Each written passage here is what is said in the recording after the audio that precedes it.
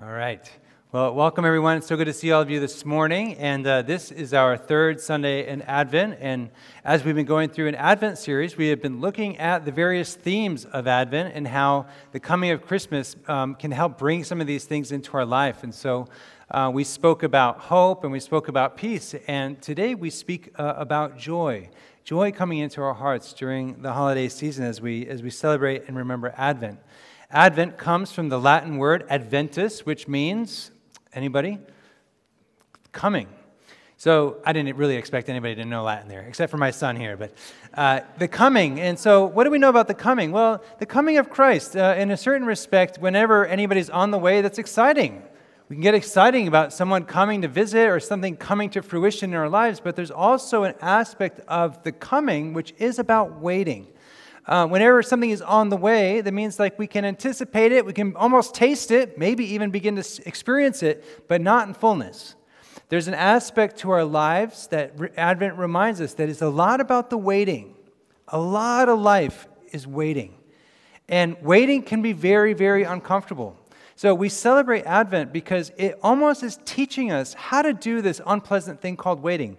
The Jews of Jesus' time in the first century, they were expectantly waiting for the Messiah to come into their world and to free Israel and restore the kingdom to Israel. And so at Advent, we remember the first coming of Jesus, but Advent is also meant in the Christian tradition to point us ahead towards the second coming of Christ.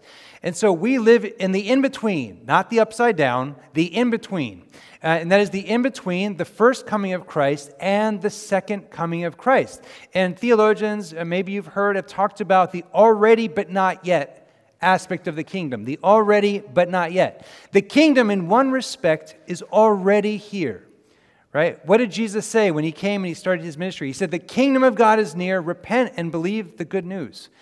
Jesus went about demonstrating the works of the kingdom. He healed people. He set people free. He preached the good news to the poor. Right? Jesus was the king. So with the coming of Jesus, there is a very real sense in which the kingdom of God has definitively come into our world. It has arrived. It's here.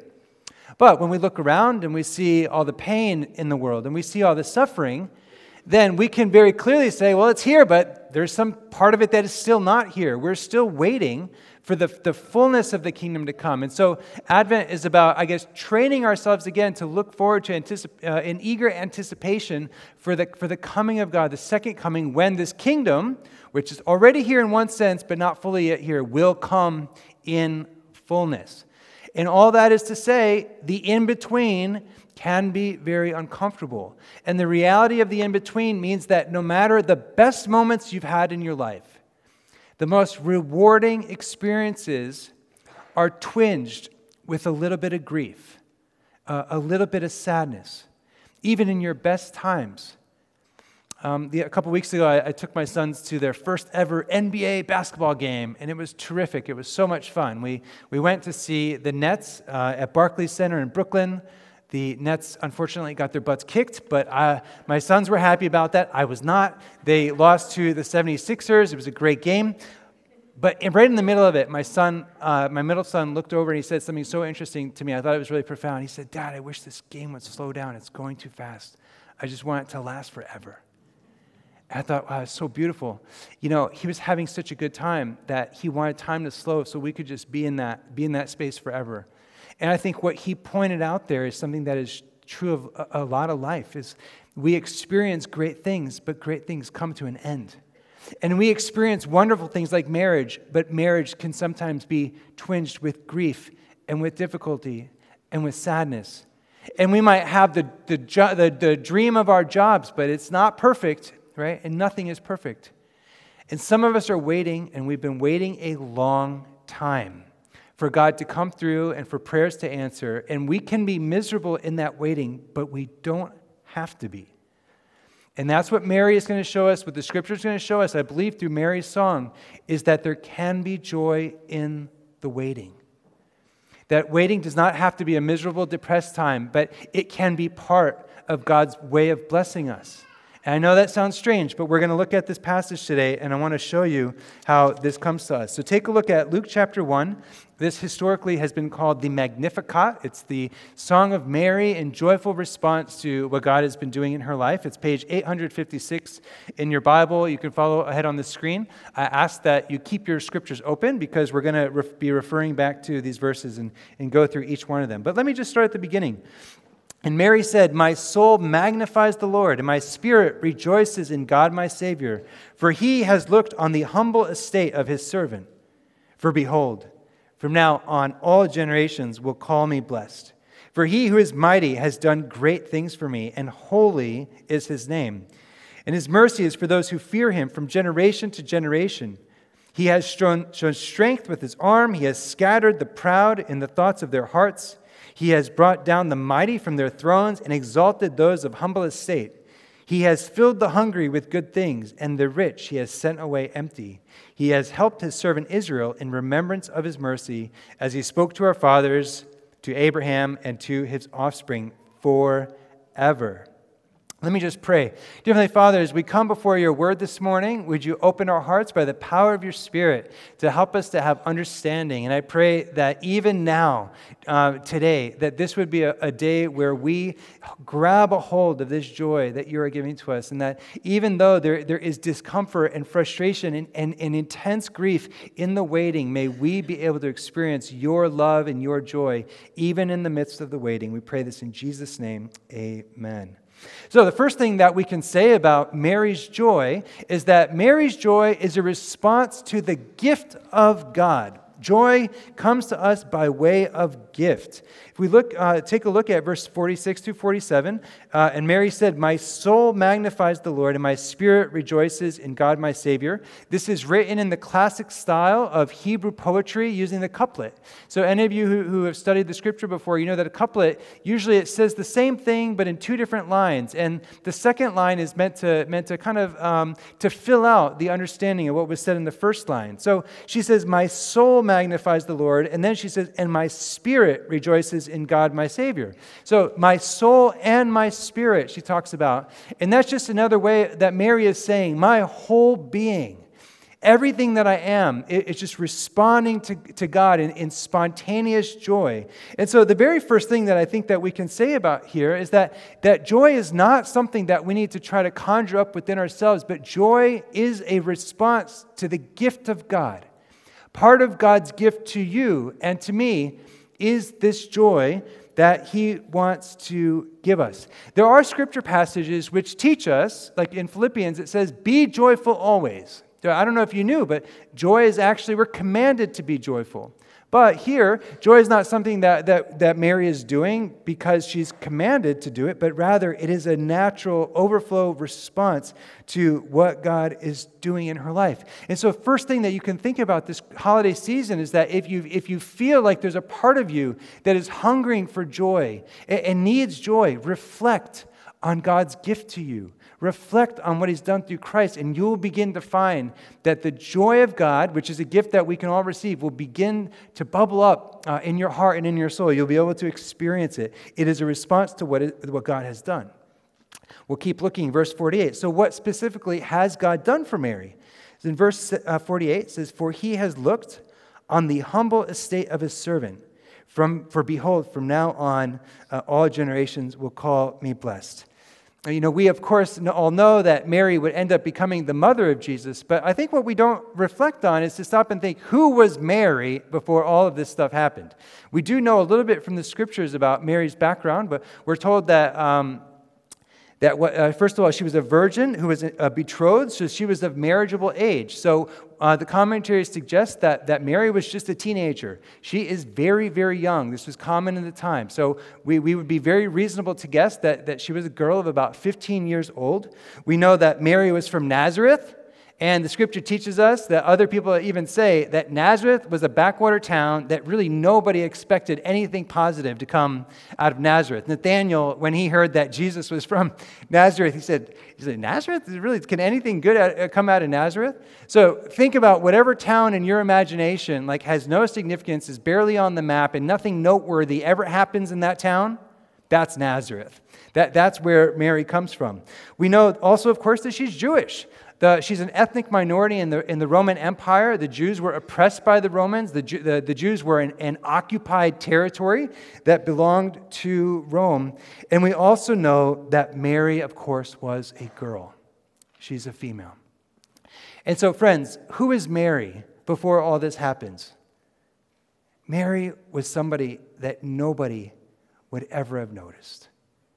Mary was a person whom nobody would ever expect would make any kind of difference in the world. Right? And I'm not saying this to be mean, I'm just talking about kind of where she stood in the grand scheme of things in the first century. She is a person who's absolutely not noteworthy. She's not noteworthy for any reason.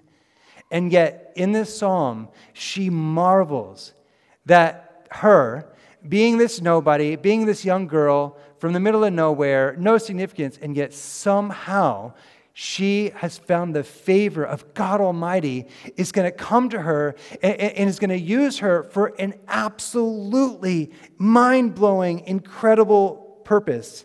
It's just astonishing. And so to her, she says, nobody knew me. Nobody cared about me. I had no prospects in the world. I wasn't going to be influential. And yet now all generations are going to call me blessed because God has noticed me. Friends, I wonder how many of you here today maybe feel like Mary sometimes.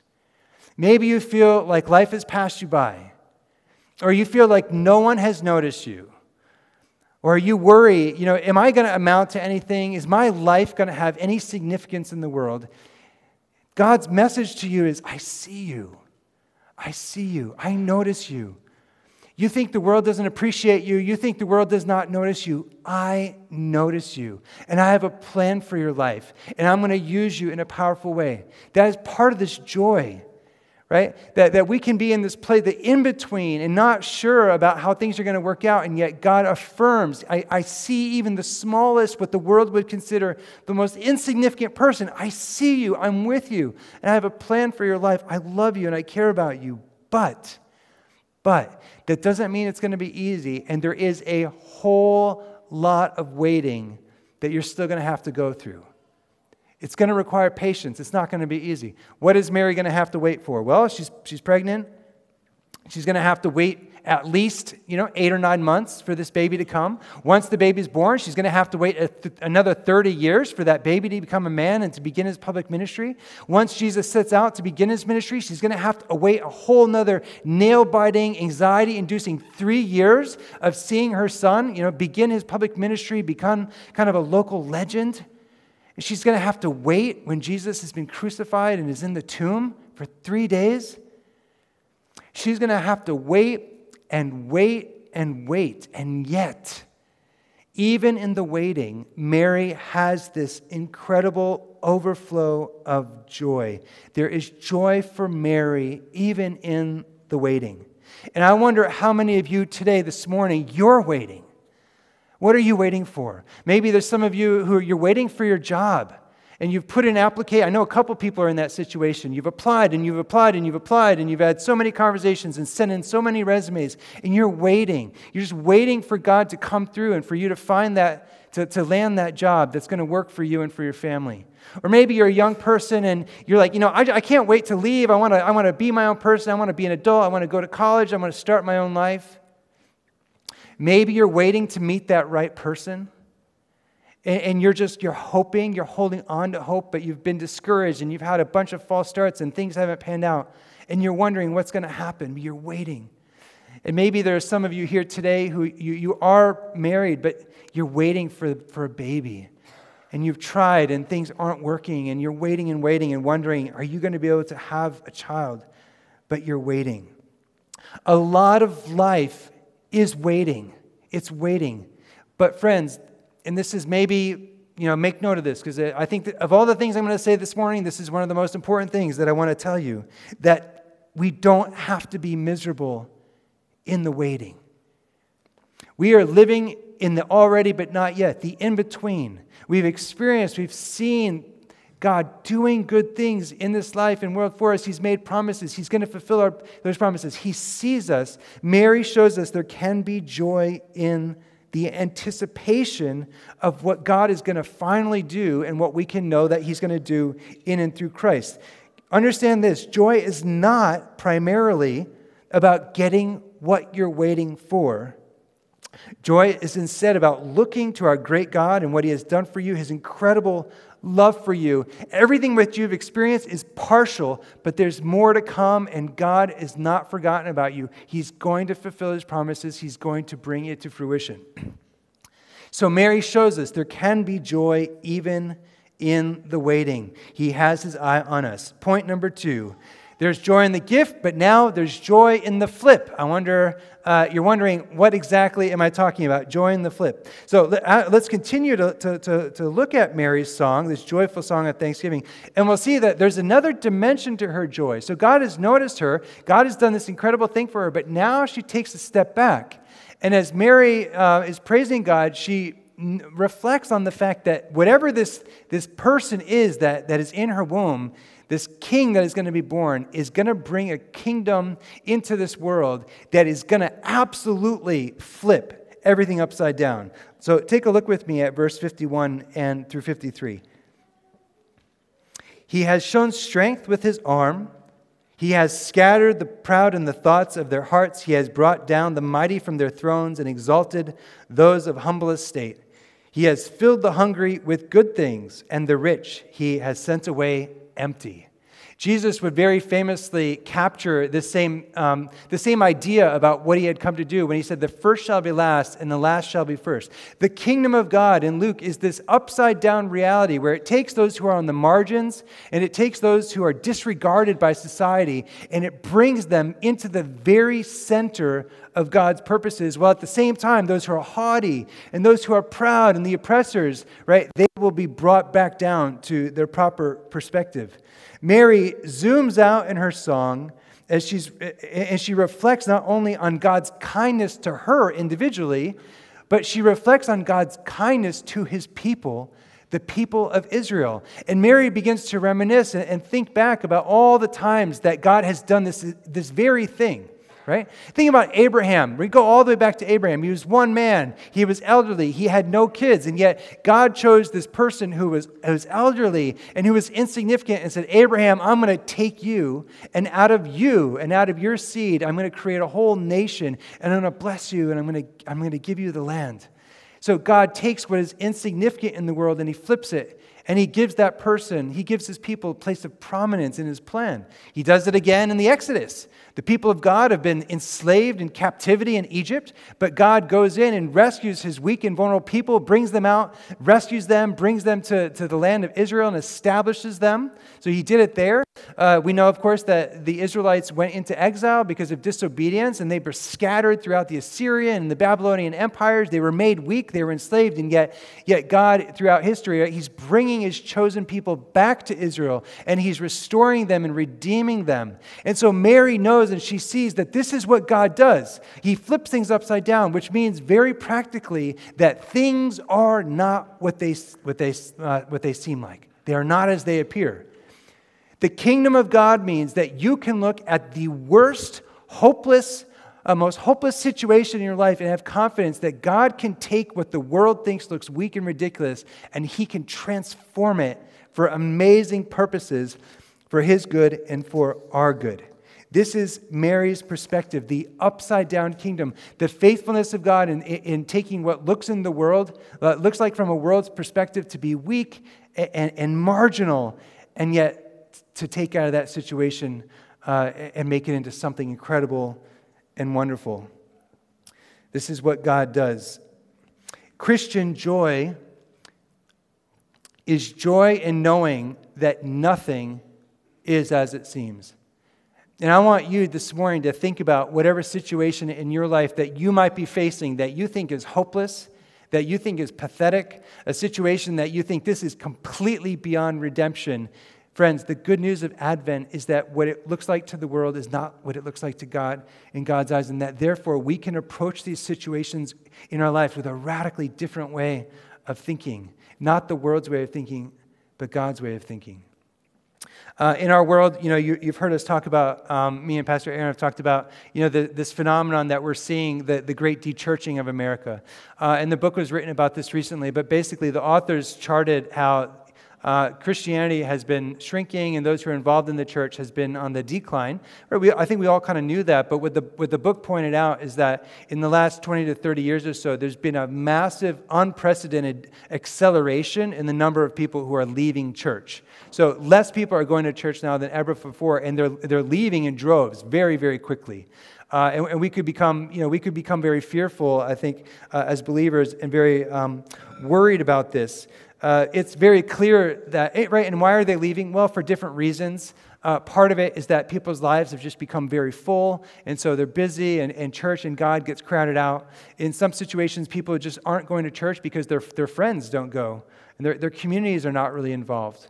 But one of the things that the book points out as well, that a major reason that people are leaving the church is simply because the church has massively let down people. And people come to church hoping to hear the gospel preached and to learn about scriptures, and yet in the church they encounter judgmentalism and they encounter hypocrisy. And many people have found that the institutional church simply does not reflect what they believe about God to be true, and so therefore they walk away. They don't want to be a part of it. So it's a truth. It's upsetting, but this is what's happening. And we live in a culture, and you've heard Pastor Aaron say this as well, that is becoming increasingly post-Christian. So what does that mean? Harvey Cox is a professor at Harvard Divinity School. He kind of explains this concept of post-Christian. He says, "We now live in a post-Christian America. The Judeo-Christian ethic no longer guides our social institutions. The Christian ideals and values no longer dominate social thought and action. The Bible has ceased to be a common base of moral authority for judging whether something is right or wrong, good or bad, acceptable or unacceptable." Now, my personal perspective is that he overstates the case, because when I look around and even at my secular friends, values like charity and self-sacrifice and love and compassion, listening, right? These are very much Christian values that are steeped in the Judeo-Christian ethic. And I do think that our world still is more Christian than people want to let on or are willing to acknowledge. Having said that, it is very clear that America is not the Christian place that it once was. We are post-Christian in the sense that, we can't assume that everybody, believes the gospel, holds the Bible to be true.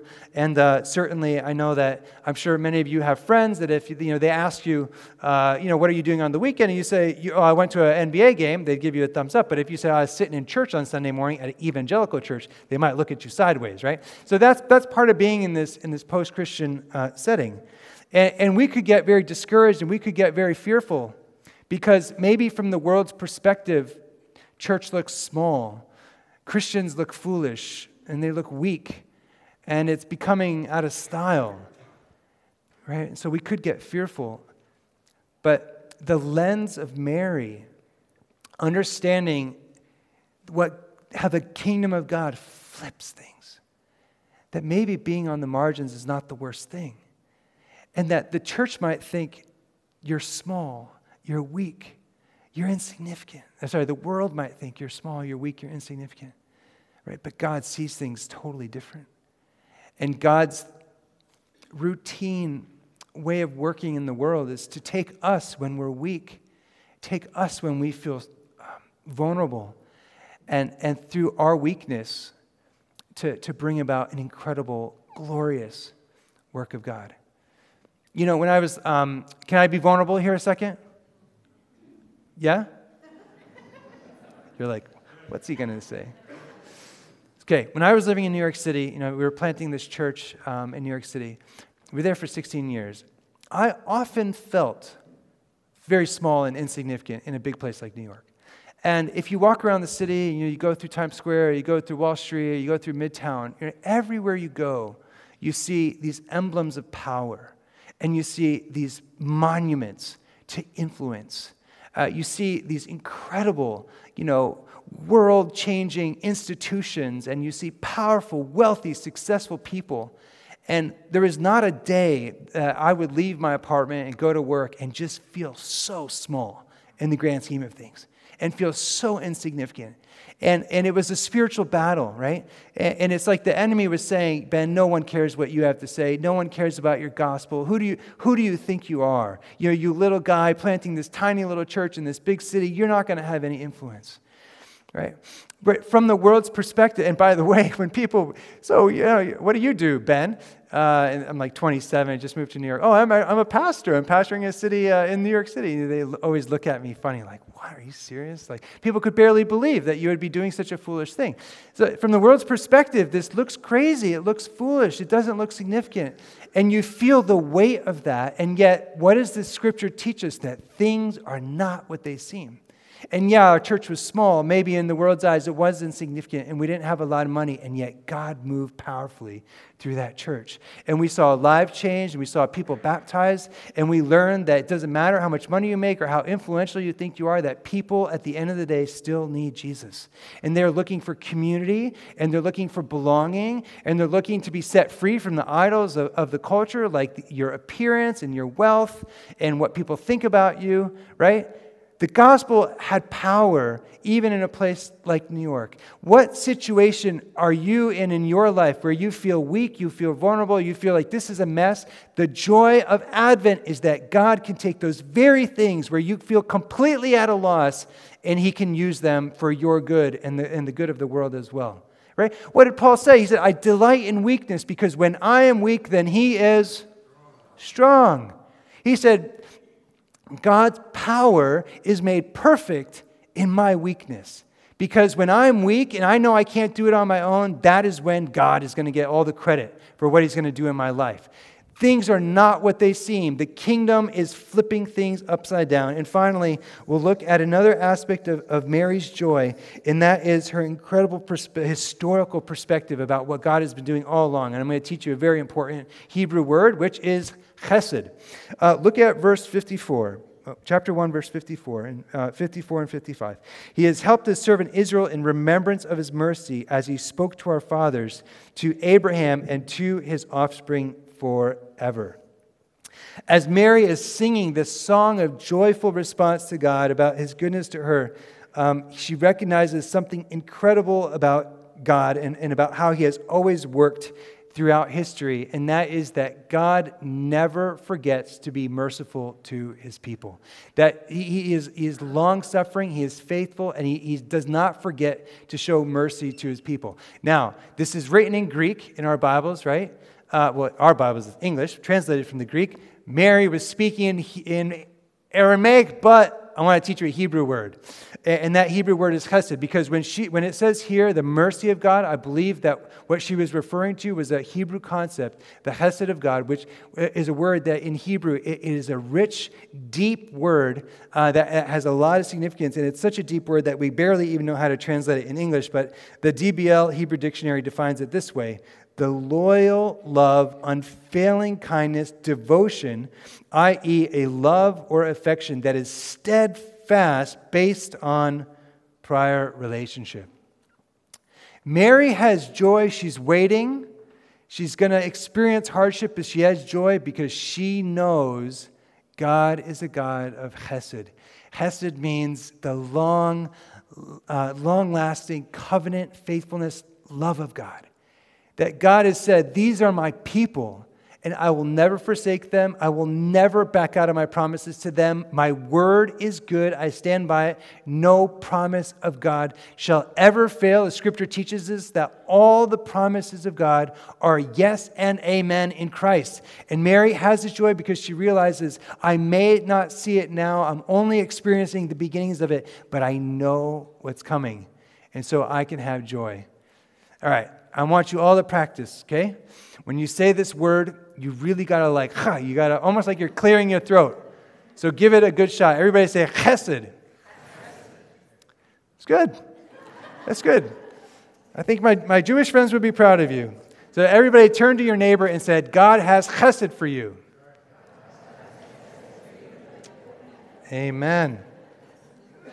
And so Mary's story, this joy that she has in the waiting, God notices her. God is faithful to His people. He flips situations upside down. He can flip your situation upside down, and God He never backs out of His promises. And so my hope for us is that we can have joy even in the waiting.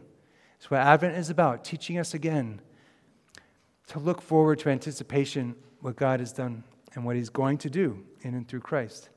Now, I know a lot of you come from a Catholic background. And in the Catholic Church, they make a very, very big deal about Mary, right? And some of us, I think, in the Protestant tradition, because of that, there's almost a reaction against that. And so we downplay Mary in the Protestant church.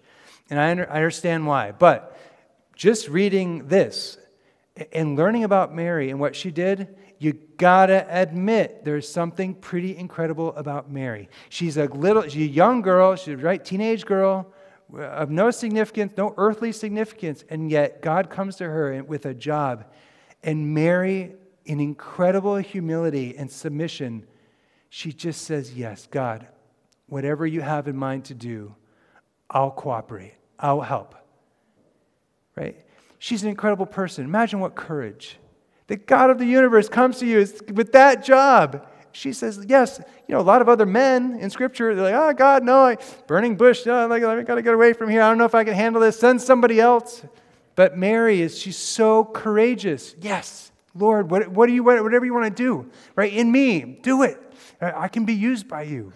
She's an incredible example for us. And I believe that in the same way that Mary laid down her life and said, God, use me, that He's calling all of us to that same posture. Lord, you want to birth something in me? I'm yours. Do with me what you'd want to do. God is birthing something in all of us.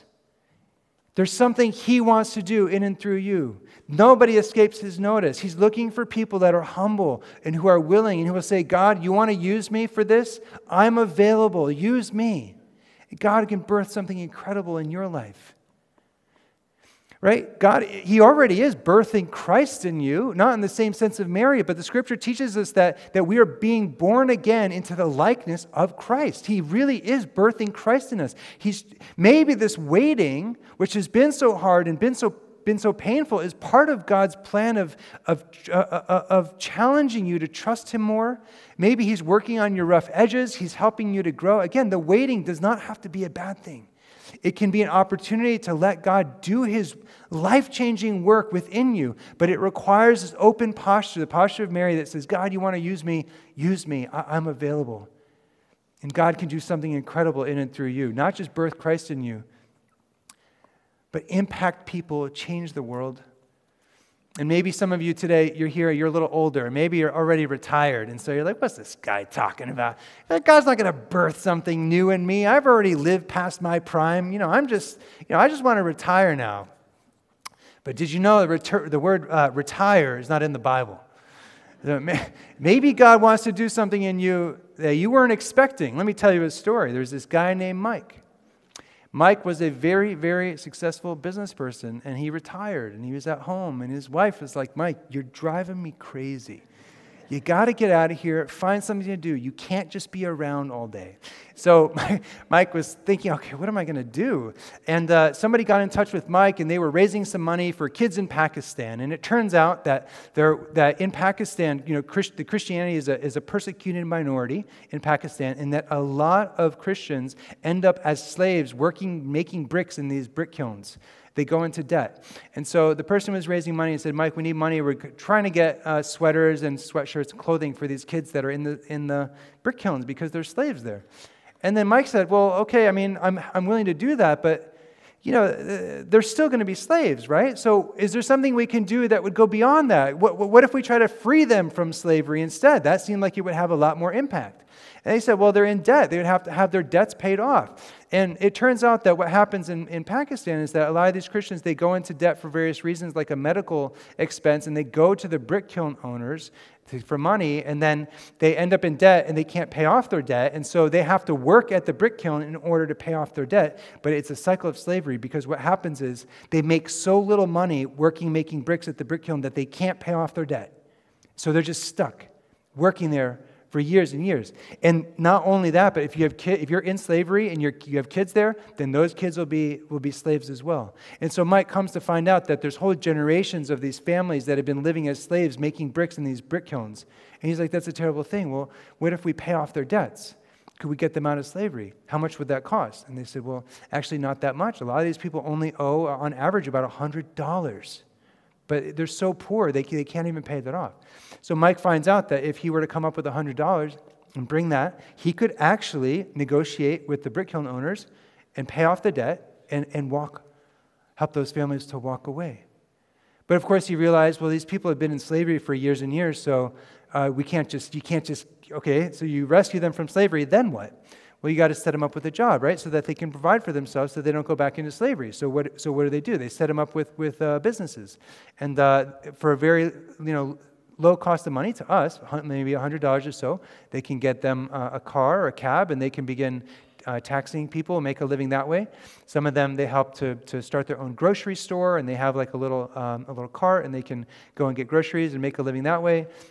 Some of them, they might set up with a little corner market or corner deli or a little store, just a little shop, and they can make money that way. It only costs $100 to get these folks set up. So Mike, in his retirement, begins dedicating his life, going over to Pakistan, hiring people over there, raising money to get these people out of slavery, and he has gotten thousands of these Christians out of slavery. But the problem is there's tens of thousands that are still in slavery, and his goal is to free every single last Christian out of these slave camps so that the body of Christ in Pakistan can be redeemed. In his retirement age, God worked in his heart. And Mike's, we've met him a couple times. Some of you probably know him, and you can just all attest, this is a guy filled with joy. He has joy. But Mike has sadness with the joy. And the sadness is because as many people as he frees, there's still thousands and thousands of these poor folks that are living as slaves in these brick kilns, and they're being treated atrociously.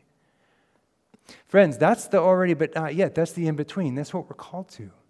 So we can have joy, but I wish I could say it was just joy all the time, but we all know it's just not reality. The kingdom of God is here, but it's still on its way. But maybe as we wait and as we have a posture of submission before God, right, He can do something in us. He can birth something new in us. It can make a massive difference in this world. And I'm not saying you all need to go to Pakistan and start freeing Christians. That's just one example. But could God be calling you to something? A way of redeeming whatever pain or longing that you carry within you. My hope for us is that during this Advent season, that we don't give in to desperation and into sadness and into grief because of what we don't have, but that we appreciate what God has done, what He's promised He's going to do in Christ, that He's with you, He's watching over you, He's with you every second, and He wants to use you for incredible purposes.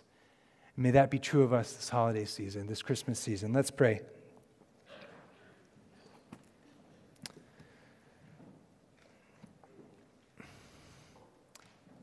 Dear Heavenly Father, we pray for your Advent joy to fill our hearts. Lord, would you comfort us in our brokenness, in our longing, and in our waiting? Would you redeem the waiting? Help us to experience your joy and your peace even in the midst of waiting. May we know that joy more and more. May we radiate that joy to our friends, our church, our world. I pray this in Jesus' name, amen.